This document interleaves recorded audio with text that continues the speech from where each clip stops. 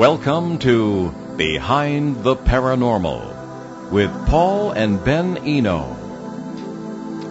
Are we all living in a projection that's based on the give and take of information? Can there really be a theory of everything? And what are the implications for paranormal experiences?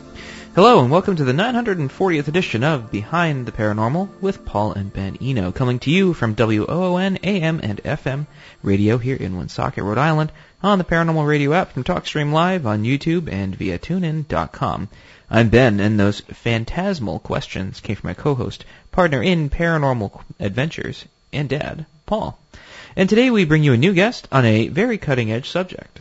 Thomas Campbell is a physicist, consciousness researcher, author of the My Big TOE or TOE trilogy, TOE standing for Theory of Everything, and international lecturer. He describes the nature of, quote, our larger reality, provides a complete theory of consciousness, and explains our purpose and connection to that larger reality. In December, I attended an online lecture that Tom did for the Consciousness and Contact Research Institute, a group Ben and I are involved with, and I was very impressed with his work and theory. So let's take a look at them. So, Thomas Campbell, welcome to Behind the Paranormal. Well, thank you. Glad to be here.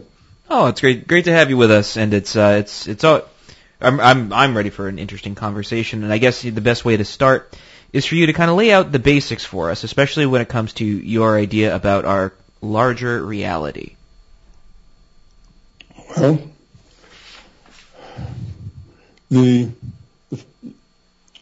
let me just give you a little background on where it came from and tell you what it is, and I'll try to make it short. Fair enough. Basically, I started my career in physics and my career in consciousness research at about the same time, which is starting about 1970. And I began with consciousness then with Bob Monroe out at Monroe Laboratories, which then was Whistlefield Farms, not TMI. Still hadn't been invented yet by Bob. It didn't happen for probably another 6 or 7 years down the road. But anyway, I worked with Bob. He taught me how to go out of body on demand. And being the physicist, I started to do physics there. I started to do evidential things such as remote viewing, healing, reading newspaper headlines, that kind of thing, in advance of it being published, doing evidential things and changing a variable and see how that affected my ability to do those things, then change another variable or change it a little more, and so on. And about 35 years later, it took a long time because that's rather tedious, changing one variable at a time, particularly in a situation that's got literally dozens and dozens of variables. I thought I understood consciousness enough to write the books, the My Big TOE trilogy.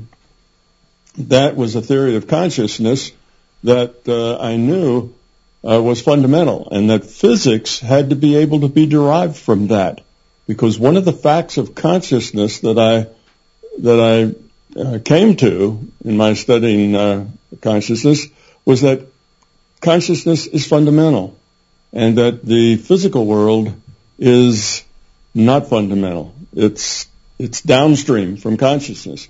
And I learned that from the simple fact that I could do things in consciousness that would modify what happened in the physical world. But it doesn't work the other way. There's nothing you can do in the physical world that significantly modifies consciousness or does anything at all to consciousness, for that matter. So that means that the arrow of causality goes from consciousness to the physical world, not the other way around. So I took all the facts I knew from studying consciousness over, many years, many decades, and all of the facts I knew from being a physicist. Because also over those many decades, I was a working physicist. Started in military technology, foreign technology, then went to missile defense, NASA, and some other companies. But in any case, I was looking for a model, one understanding, one perspective, one way of looking at reality that would explain all the facts I had come up with in consciousness, and all the facts that I knew as being a physicist of the physical world. And eventually, I did that. I was able to find the perspective that allowed me to derive physics from consciousness. Now, I know that sounds a little crazy, but I can, from first principles, derive both quantum physics and relativity based on an understanding of consciousness.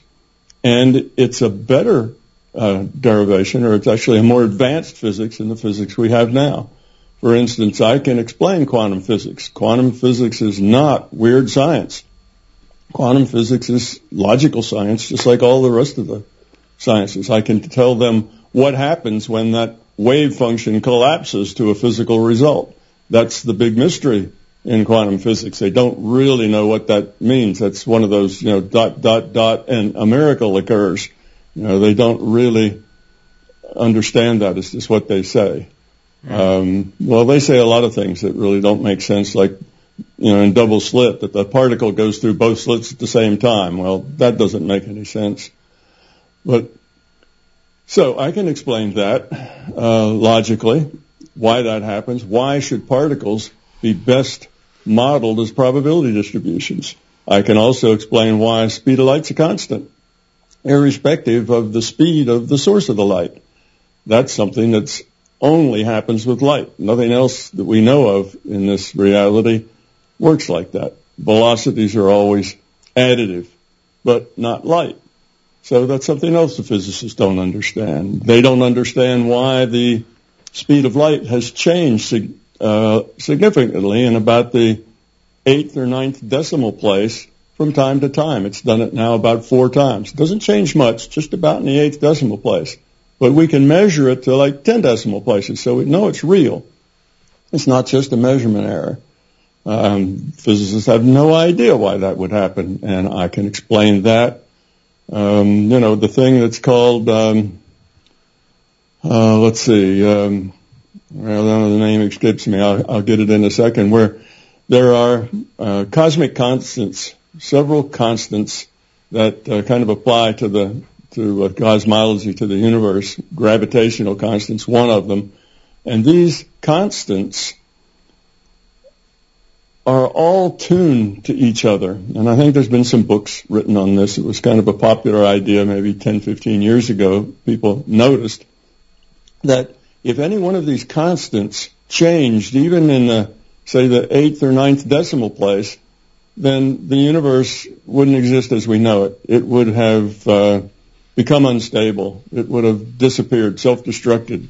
So it only can exist because of the very, very intricate balance of these, various things. So it's tuned.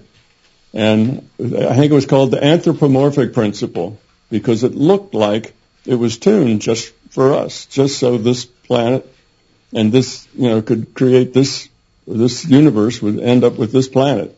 Everything was just such that we could survive and do well here. And of course, physicists have no idea how that would have happened. How is it, just by chance, that you have this whole array of constants that are just tuned to 8 or 9 decimal places to make the universe functional and stable? So those sorts of things. There's a Zeno paradox. There's a lot of other paradoxes too, like where does time come from? Where does space come from? Where does charge come from? Now they'll tell you what the smallest unit of charge is, and that charge builds up all the other charges, but where does that come from? You see, all the basic things of physics physics is really just the science of how all those things relate to each other: space, charge, time, the whole bunch of the mass. Anyway, how those things relate to each other is really what the science of physics is about. And physicists will tell you that those things just are. They don't come from anywhere. They don't have a physical cause. Everything else must have a physical cause based on those things, but they themselves have no physical cause. So there's just a whole set of paradoxes in science that we know they're true because our experiments say they're true. Double slit experiment is one of them. And physicists have no idea why they should be that way. And my model explains all of them very simply. My model only has two assumptions in it. One is that consciousness exists. That's not such a great leap of faith to get to that, since we all think we're conscious. And the other one is that evolution exists, that a self-changing system with constraints will adjust and change itself in order to meet those constraints. So those are the only two assumptions. The rest of it is just logic. Now, that's kind of where it came from. Okay. So I took all of these facts and came up with this theory. Now, what is the theory? Basically, the theory says that we are consciousness. Consciousness is fundamental. We, you and I, and all the other people, and most of the animals and critters that are conscious, are individuated units of consciousness. We're not bodies. That this reality, just as the physicists say, they say our reality is an information-based reality. At least all the particle physicists will tell you that. Also, quantum theorists will probably tell you that, because nothing else works. If a particle physicist looks at a particle like an electron and models it as a piece of mass with a charge, that doesn't work. They can't compute the right answer with that. They have to look at it as a point with the attributes of mass and charge, which is the way you would represent an electron in a simulation. So they say that our reality is information-based. That means that it can be computed. That means that it can be a simulation, or it's a virtual reality.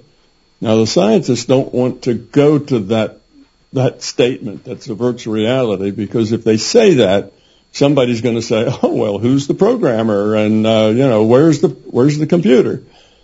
Because they can't answer those questions, they just leave it at it's an information-based reality. And if you ask them what that means, they'll say, all we know is that it's an information-based reality. They refuse to budge past that. But actually, I have a logical model, very much like the Darwinian model of evolution. It starts with Darwinian model starts with a cell. And if it's half a living cell, it can show you how that cell evolved into everything else, or maybe even a couple of cells, but how it develops into what we have now. Okay, so I have a similar kind of thing. I have a model that starts with consciousness as its most fundamental, elementary form, which consciousness is defined as awareness with a choice. Now, that means it's awareness that can make choices. Now, if you make choices, that means you must have free will, because otherwise, if there is no free will, then there are no choices. You have determinism, which says there are no choices. So consciousness with a choice awareness with a choice is how I define consciousness. Now, awareness is simply that you are aware of something. You're aware of what? So awareness means that you can let me put it this way. Awareness is information. The what you're aware of can be described with the information. So consciousness is an information system, an aware system, a system that has choices. Now, all information systems evolve by lowering their entropy. If you have an information system and all the bits are random, then there is no information. If you order some bits, then you start to have information. As ordered bits can mean something. They can symbolize something or be a metaphor for something. So you create information by creating order where there was no order. That is a measure of entropy, is a measure of disorder. So if you have high entropy, and in our model here of the conscious system, if it were all the bits were random, that's the highest possible entropy that you could have in that system. As you order bits, then, you lower entropy. Entropy is a measure of disorder. So an information system evolves by lowering its entropy. That's its motivation. That's what it needs to do. If it de-evolves to the point that it's all random again, then it's dead. It's not it's not an information system anymore. It's a system that maybe has potential for information, but it's a dead information system. So the system wants to live. It wants to evolve, and in the simplest form of an awareness that has a choice, you would say something is aware that it can be in state 1 or state 2. That's it. That's an awareness. That's the simplest piece of consciousness. Well, that's like it's a 1 or a 0. It can be in one of two differentiable states. From that, it can evolve. It can be in state 1 and then state 2 and then state 1 and then state 2 and oscillate between them. That would then be a little more complex, okay, a little more order going on there. It could be in any number of patterns of this and that, or 1 and 0. Patterns of patterns. Eventually, that evolution slows down. Patterns and patterns can only take you so far. And it takes a pattern, which is just a 1 and a 0, a 1 and a 0, just flipping back and forth between 1 and a 0, and that creates a metronome. That defines regular time. Now that it's defined regular time, and this regular time is a technology it's created, now it can do sequences of patterns of sequences, and it can get more complexity, more order, lower its entropy. Eventually that also levels off, plateaus, and the growth slows down. And the next step is a major step, same step we had to take in biology, and that is it had to break itself into individual cells that could interact with each other. So now we have the larger conscious system, but we have it split off pieces of itself that I call individuated units of consciousness. And these individuated units of consciousness are just little subsets. If you were thinking in terms of computers, you'd say it was a virtual machine, a little computer inside a computer. Okay, or otherwise you could just say it partitions off a piece of itself, some memory, some processing, and so on, and makes just a little subset of itself. So individuated units of consciousness is what we are. And we communicate because we, have awareness, so we're aware of each other, and the first virtual reality is the protocols for communication. So we communicate. It's like a big chat room. And now the interactions, the possibilities are huge because, what all these things with free will, what could they do? What could they create among themselves? The possibilities now grow tremendously. But still, like usual, you get a plateau after a while. The learning is slow because the choices that are available don't have a whole lot of significance. The choices in a big chat room don't have a lot of consequences. So in order to evolve more rapidly and more surely, the larger consciousness system creates a virtual reality with a rule set that provides more definite context between interactions, between individuated units of consciousness. Now, how does it do this? It doesn't program a virtual reality. It evolves one. It starts with a set of initial conditions and a rule set. Then, when the run button is hit, it lets that rule set determine how those initial conditions will change.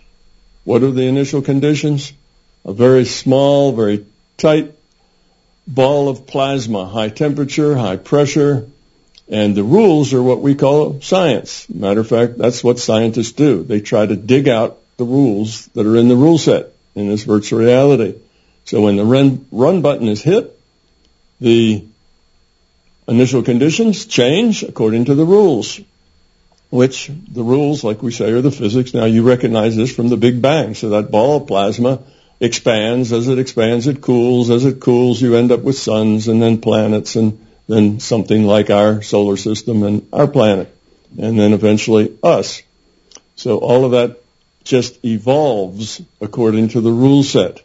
So the computer is the larger consciousness system, an information system that can configure itself as a computer and also can configure itself as us, an individuated unit of consciousness.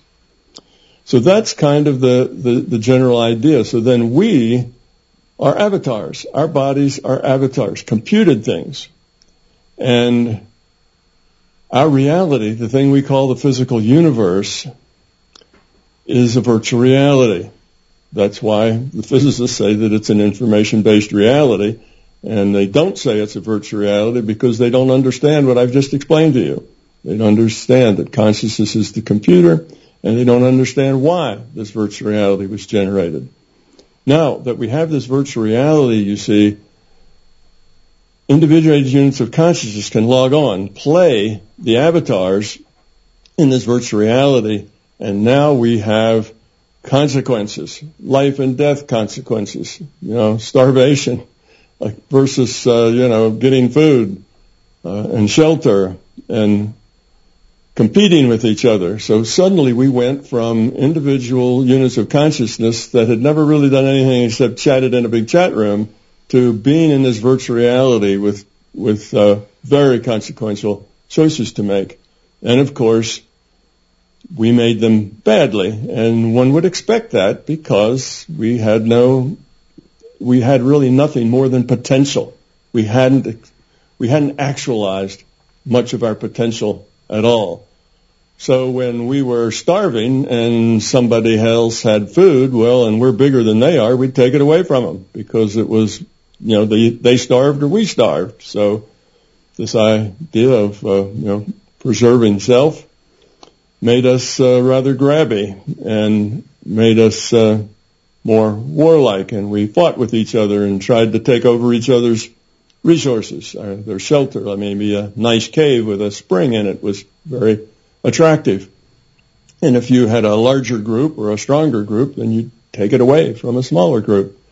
So then we've been evolving ever since. Now in a social system, I can give you some logic, but I'll skip that step and just give you the result. In a social system, that is a system of individuated units of consciousness, with free will, the optimal entropy reduction, you can lower your entropy. That means you're evolving more positively. That you can optimize by cooperation of these individuated units, by them caring about each other. And I call that the love side. On the other side is the fear side. If you have fear, you have no trust. If there's fear, then you're afraid somebody's going to take your stuff and you'd like to take somebody else's stuff, because mostly if you're fearful, it's all about you and what you need, you and yours, your tribe, your children, your spouse. So that's the fear side. And that, of course, is a high entropy side, because we know, it tends to organize itself socially in terms of like warlord idea. And eventually a few individuals have the great, large percentage of all the resources, and the others, they have some hierarchy there, but most everybody else is a peasant. That's the way that works out on the fear side. On the love side, you optimize. Everybody wants everybody else to have what they want. So it's everybody working together. You get sustainability, you get sharing. Somebody has a good idea, they share it. They don't hold it so they can profit from it. They share it with everyone else. So that means if you want to lower your entropy, what's our purpose? The purpose of the system is to lower its entropy. We're part of a social system now with the system, and in this virtual reality, we're interacting with each other. What is our purpose? It's to become cooperative, to make choices that are caring, to make choices that are how can I help? What can I do? What can I add? Not what can I get and how can I keep it? So our point for being here is to lower the entropy of ourselves, and because we're part of the system, that lowers the entropy of the system as well. Okay, I'll have to stop. We have to take our mid-show break. Okay, I'm almost done, so that's a good place to stop. Okay. I'm pretty close. I want to come back with some questions. Okay. Well, you're listening to Behind the Paranormal with Paul and Ben Eno on WOON 1240 AM, 99.5 FM in New England's beautiful Blackstone River Valley. We'll be right back with our amazing guest, Thomas Campbell, in just a moment, so stick with us.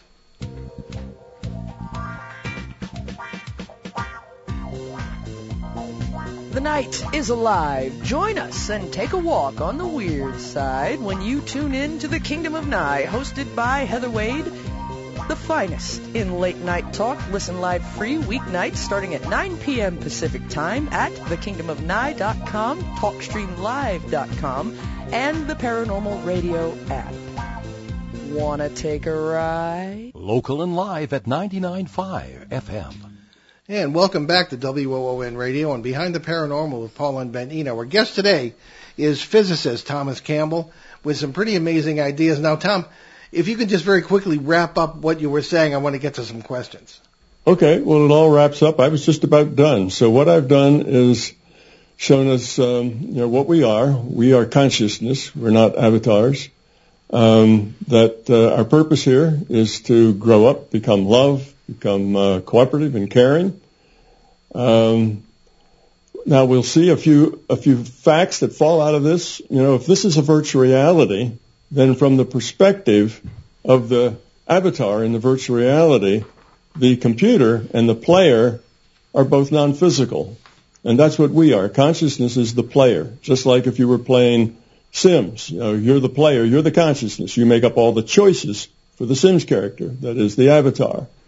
And from the Sims character's viewpoint, inside the virtual reality, the player and the computer are both non-physical. Well, so it is with us. So here we are. Our bodies are the avatar. We are consciousness, the player, and both consciousness system, that is the computer, and the IUOCs that are the players are non-physical from our perspective. So that kind of was probably a good place to jump into questions. Now, I've just hit the high points of that. I've run through it as fast as I could. And it probably to you, the listener, feels like it's got all these holes in it that don't make sense. But trust me, it is a science. It is logical, and it all does make sense if you get to the details. Well, before we start with the questions, in that case, that's a good place to tell people where they can get your books and also YouTube videos. Okay. I have a YouTube channel, which is if you go to YouTube and then do a /TWCJR44, or you can just put my name or my big toe in at Google, and that'll get you there just the same. I'll come up on the first page. Now, a lot of the science is in YouTube, not in the books. In the books, I talk about the science, and I kind of show the top-level things, but a book that's meant for the everyday reader is not a place to put a whole lot of science. So you'll find that best if you go to just a couple of places there. And one is if you go to YouTube, go to their playlist, and on that playlist you'll find a thing called Science Trilogy, and then there's a couple of other videos there. So it's not a lot. It's about 4 or 5 videos, and they will explain kind of the science of my big toe. So if you're a science kind of guy, there it is. Now, if you're on the other side, the interesting thing about this model is that it not only gives you a scientific model of the objective world, that is a better physics, but it also gives you a complete scientific model of the subjective world as well. So if you're interested in the subjective end, like why am I happy or why am I miserable, then it answers those questions, but it also tells you that everything that's paranormal is normal. It's perfectly part of this model. So the paranormal is just a natural attributes of science, but they all occur on the intuitive side. consciousness has two ways of processing. One's intellectual, one's intuitive. All the paranormal always happens on the intuitive side. So with that little thing, you can get my books anywhere that you can find books pretty much. If you go to a bookstore, they may have to order it.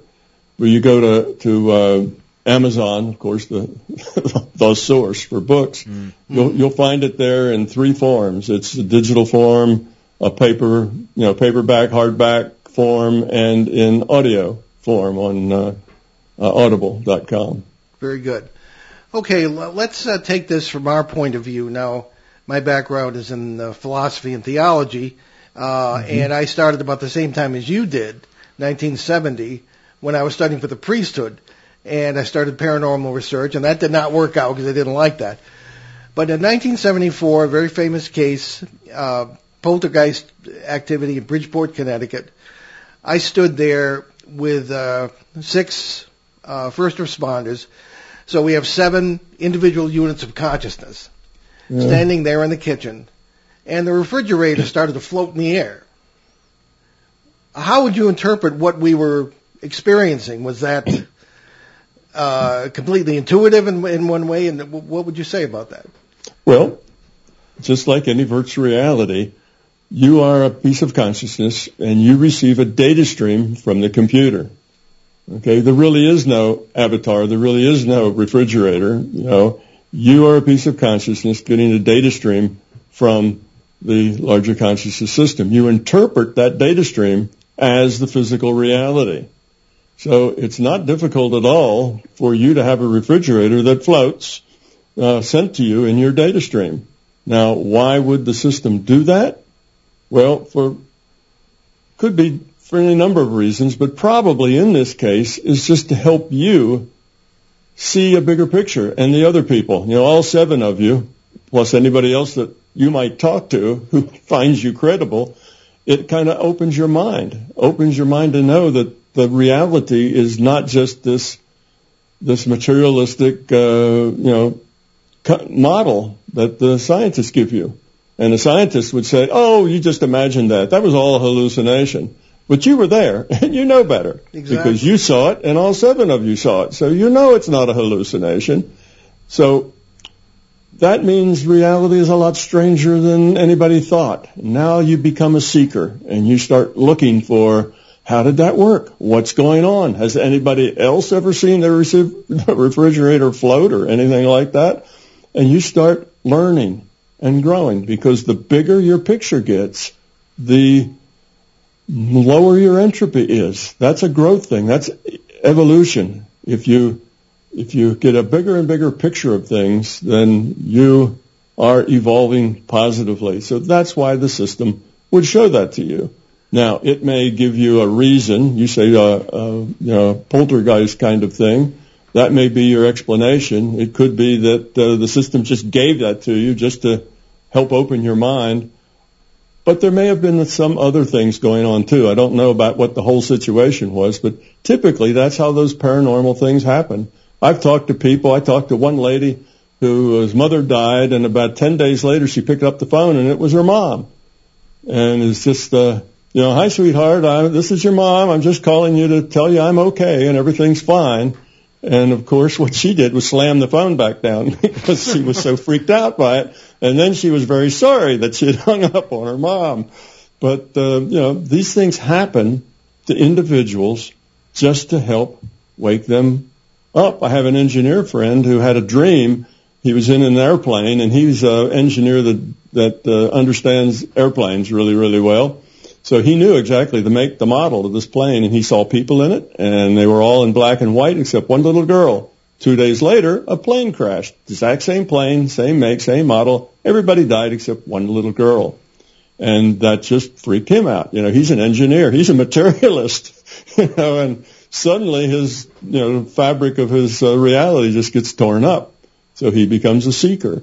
That happens all over. If you look at the survey, how many people has ever had a paranormal experience? It's like 75, 80% people will say they've had a paranormal experience. Yeah. Mm. Well, we'll talk, I hope, at some point about the rest of that case. But right now, we have a very a listener in Bogota, Colombia, Peter Shelley, who's also an occasional co-host on the show, and he's sending in some questions. Ben, if you would. Of course. And Peter writes, you have said the MBT theory explains what preceded the Big Bang. You have mentioned the ball of plasma and the paradox of where it came from. What is your explanation? Well, I already gave that, but let me focus it so you'll see it.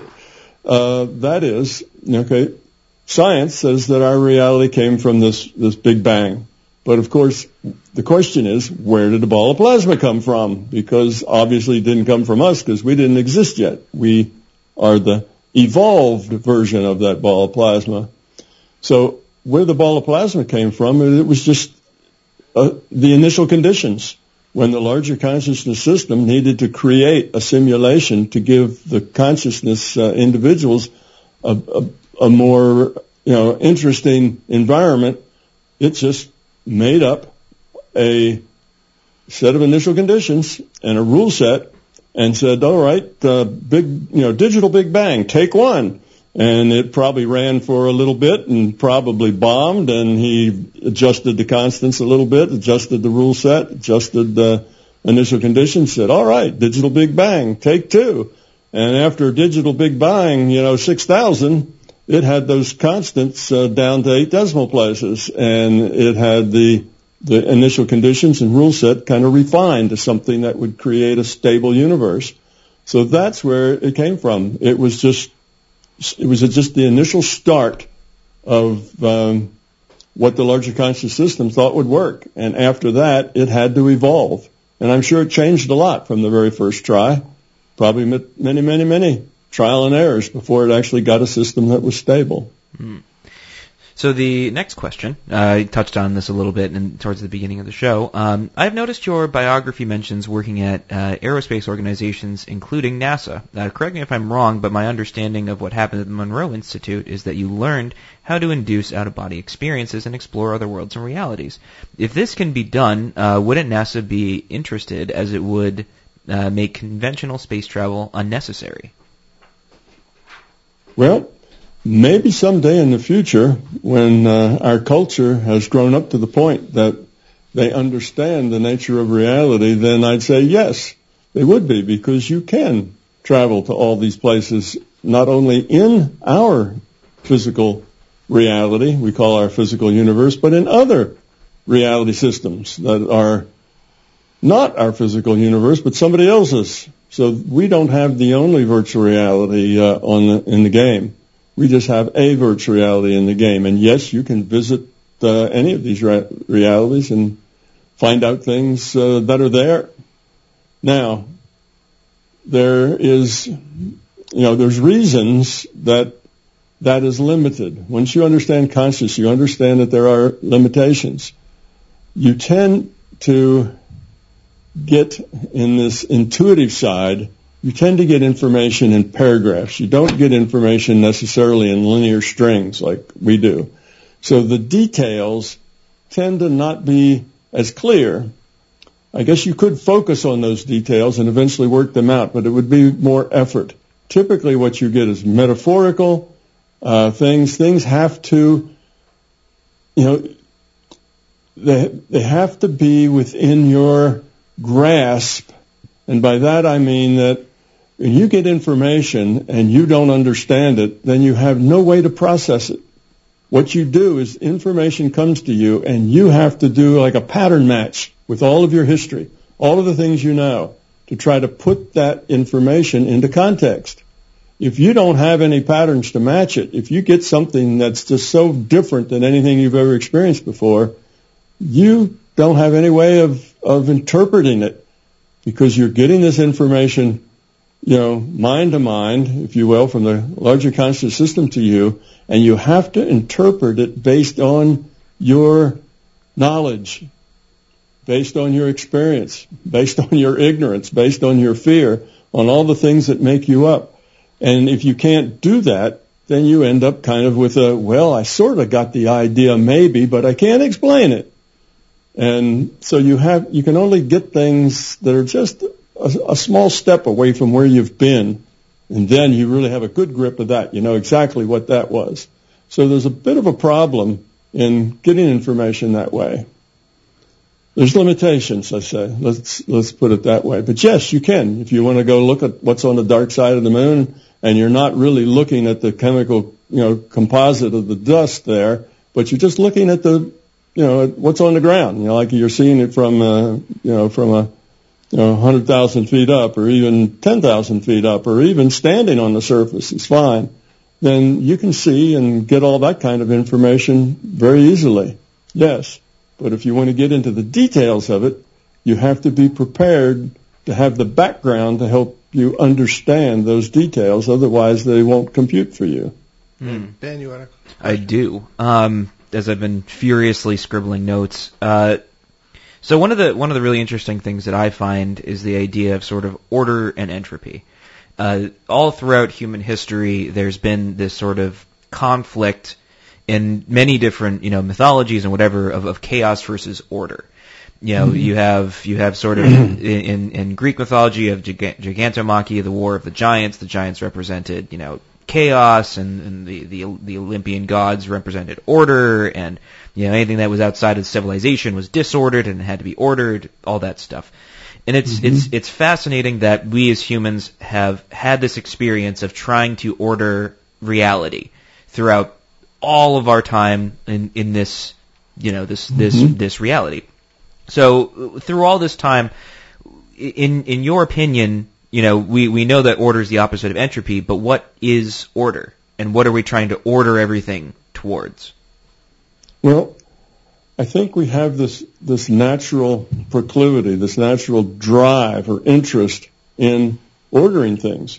Ordering things creates new capabilities. Ordering things creates knowledge, creates information, creates devices.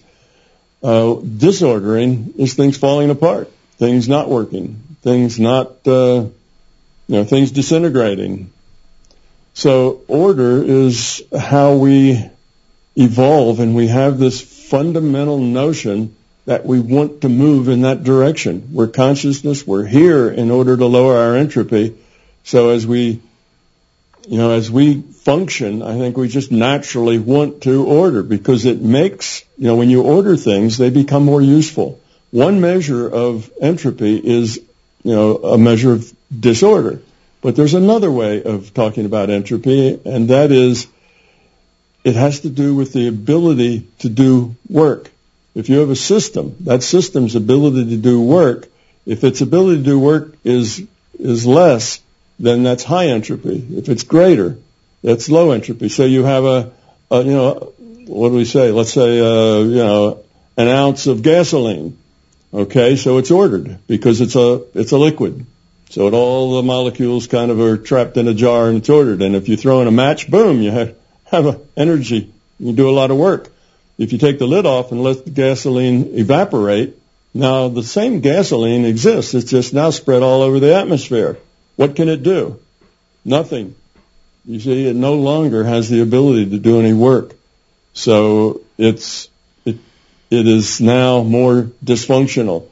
So if you look at entropy from that viewpoint, the ability to do work in a system, the ability of a system to do work, you see that we'd always want that system, as we are part of that system, to be more ordered, to do more work, to accomplish more things. For biology, you start with single cells, then you got, you lower the entropy a bit, you get multiple celled things working together to make one organism, and then you get multiple cells with cell differentiation, with organs now. And every time you decrease entropy, increase the order and the sophistication of the system and the complexity, you get a thing that's more survivable. You get something that's more flexible. You get something that is more easily survivable. So moving toward greater order, I think, is just innate in us. That's what works. That's what creates things of value. And going toward chaos, that's what takes things of value and destroys them. That's what gets rid of value. Now let's take a little step back and look at the world as it is now, would you say we are getting more ordered or more chaotic? On the long term, if you have the long view, we are getting more ordered. We are evolving our quality of consciousness, that is, lowering our entropy. And if you look at history, you go back even 200 years or so. Go back 200 years and you'll find that life was a lot cheaper than it is now. There was more abuse, more the warlord mentality. I mean, we're still in a warlord mentality, but we're outgrowing it. But the nice thing about evolution is that it accelerates. So does learning. The more you learn, the easier it is to learn more. The more you evolve, the easier it is to evolve more. So this is a curve that begins rising in its evolution, or rising in its change very, very slowly. So we're about 200,000 years from when the Homo sapiens, walked out of the jungle. And in that 200,000 years, probably, 99% of it, we've been in warlord mentality. We're outgrowing that now. We don't act that way. We are much kinder and gentler and more considerate a people, and that's just talking about us humans, than we were just a few hundred years ago. And a few hundred years is just an eye blink out of 200,000. So yes, we are evolving. The other point here is that evolution may be slow, but evolution is relentless. Even if it goes backwards for a while, it still will just keep the pressure on to chug forward. So eventually we'll make it. We will produce a society and a culture that cares and that is cooperative and that is kinder and gentler. So from the theological point of view, there's a term called the problem of evil. And you believe that evil is being overcome by people, sort of a kingdom of God without God? Well, okay, yes, I guess we can say that. Now, you bring up God, and I was in a meeting with a couple of theologists. People had their doctorate in theology, and I asked them to give me a list of the attributes of God. I thought that was a good question to ask a theologian. No, it is. And they did. They got together, and this was now, I should say, it was in a Unity church, because I had a talk going in their basement, using that church as a venue. And they did, the two of them, and they came up with a list, and the list matched the attributes of the larger consciousness system, one for one. Every attribute. Now, I told them not to come up with things that were dogmatic, but to come up just with general attributes. So the larger consciousness system is the source. We're all a part of it. We're all a piece of it. We're all one with that source. So that's true. And the whole thing is evolving toward becoming love. The more and more that you can, the more and more structure and value that you can create with all of the pieces working together is growing. So yes, is the general answer to that question. We are evolving, and it is, us as one thing, pieces of a single consciousness. Now, not to get Manichaean here or anything, but in our work, we constantly run into what we believe are individual units of consciousness, to use your terms, that are bent on chaos, because that's what they feed on. Right. The legends of demons and this sort of thing would be caused by these things. But in the Manichaean view, an ancient philosophy and religion, you had a good God and an evil God, and the good God eventually would win. So are you kind of taking a Manichaean approach? No, that sense? We don't have a good God and an evil God. We just have the larger consciousness system. And I should mention, though that meets the criteria for God, it's imperfect. It's not done. It's still evolving. It's not supernatural. It's just a natural system. So it's all of those things. But we get evil because people are making poor choices. When you make poor choices, then you raise entropy. You move toward chaos. And you can continue to make poor choices. And if you make a lot of poor choices, then you become probably an evil. That name probably then will apply to you if you make enough poor choices, and if they affect a wide enough bunch of people, then that's where the evil is. It's just us de-evolving by making poor choices. And that has to be allowed because we have free will. We can make a bad choice if we choose. And we can make a lot of bad choices if we choose.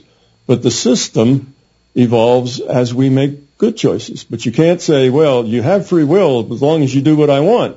Mm-hmm. When you have free will, then if what you want to do is something that creates a lot of entropy, then that's just part of what we have to learn. That's part of our feedback that we get, that we see, oh, that's not helpful, that's not good, let's not go there. So it's part of our feedback to help us go forward. Okay, I get what you're saying. Anything else, Ben? We're just almost out of time here. Well, it's interesting because there's a really ancient concept of divinization versus demonization. And demonization is not even the right word because that word had a very different meaning back in the day. But essentially, it was like as you became more ordered, reality around you would sort of, be ordered along with you. And then if you did things contrary to it, you would do things that were disordered and sort of devolve almost. And it's mm-hmm. I hear a lot of parallels. And yeah, it took me a little bit, but I'm like, all right, I can see where you're coming from, and I don't disagree with it at all. And it's the problem with the English language is it's we say all the same things, but we use very different words to mean all the same things. Absolutely. We have a tremendous disadvantage with that because we all kind of have the same sort of idea, but it's very hard to do. Mm-hmm. I had another question, but it would take forever to get to, so we'll save it for a different time. Show. Yeah, I'll write it down so I don't forget it. The first of many conversations, I hope. Yeah. Very good. Yeah, well, when you have a theory of everything, it's really hard to explain it very quickly. Yeah, right. Well, you did a fine job in 1 hour. Thank you so much. Okay. Well, let's get back together again and maybe just do questions this time. I think that would be great. We'll be in touch off the air. Thank you so much, Tom. All right. Okay, let's get to our announcements, Ben, if we could. Sure thing. Okie dokie, we're going to hop right into our first big thing, which is the New England Parafest. That's a marathon event that runs from that's starting next Saturday, April 9th through the 26th, and that will begin with a bunch of events that are based in Lawrence, in Haverhill, Mass, I should say. The action continues right here in WOON Studios on Sunday the 10th as we do a live broadcast with a panel of the Parafest speakers during our regular Sunday show slot. These will include Mike Stevens, Andrew Lake, Matt Moniz, and then during the April 23rd event, my dad will present a talk at the Community Center in Kittery, Maine. The subject is Working with Ed and Lorraine Warren.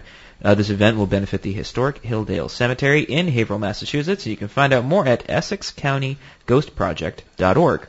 And the Exeter UFO Festival is finally back after a 2-year hiatus. That will center at the historic Exeter, New Hampshire Town Hall over the Labor Day weekend, September 3rd and 4th. More information will be forthcoming. This is a great event sponsored by the Exeter Area Kiwanis Club to benefit local children's charities. We do plan our traditional live broadcast from the event on Sunday with a panel of the speakers. The subject of our talk will be time storms, with thanks to the great British researcher Jetty Randalls, who coined the term. This is a very fun event, and the whole town gets involved. Restaurants serve things like Roswell burgers, Final Frontier Franks, and Alien Crunch ice cream. A lot of fun, so more information to come. Indeed, and you can visit our show website, BehindTheParanormal.com, where you can find over 1,100 hours of our regular shows, special broadcasts from 2008 from CBS Radio, Achieve Radio, and here on WOON, AM and FM, including those that have been restored in the archives at BehindTheParanormal.com. You can also hear many of these broadcasts on the major podcast platforms, including iTunes, Apple Podcasts, and YouTube, and pretty much anywhere you can find your podcasts. And make sure you check out our webpage, BehindTheParanormal.com, for the charities that we support, and please help them if you can. So what's brewing for next week, Ben? Well, we have cooking in the percolator. As mentioned, on April 10th, we'll offer a roundtable with the panel of speakers as part of the 2022 New England Parafest. We leave you today with a thought from contemporary author Roy T. Bennett. Don't be pushed around by the fears in your mind. Be led by the dreams in your heart. I'm Paul Eno. And I'm Ben Eno. And thanks for joining us on our great cosmic journey. And we shall see you next time on Behind the Paranormal. Return to this radio frequency 167 hours from now for another edition of Behind the Paranormal with Paul and Ben Eno.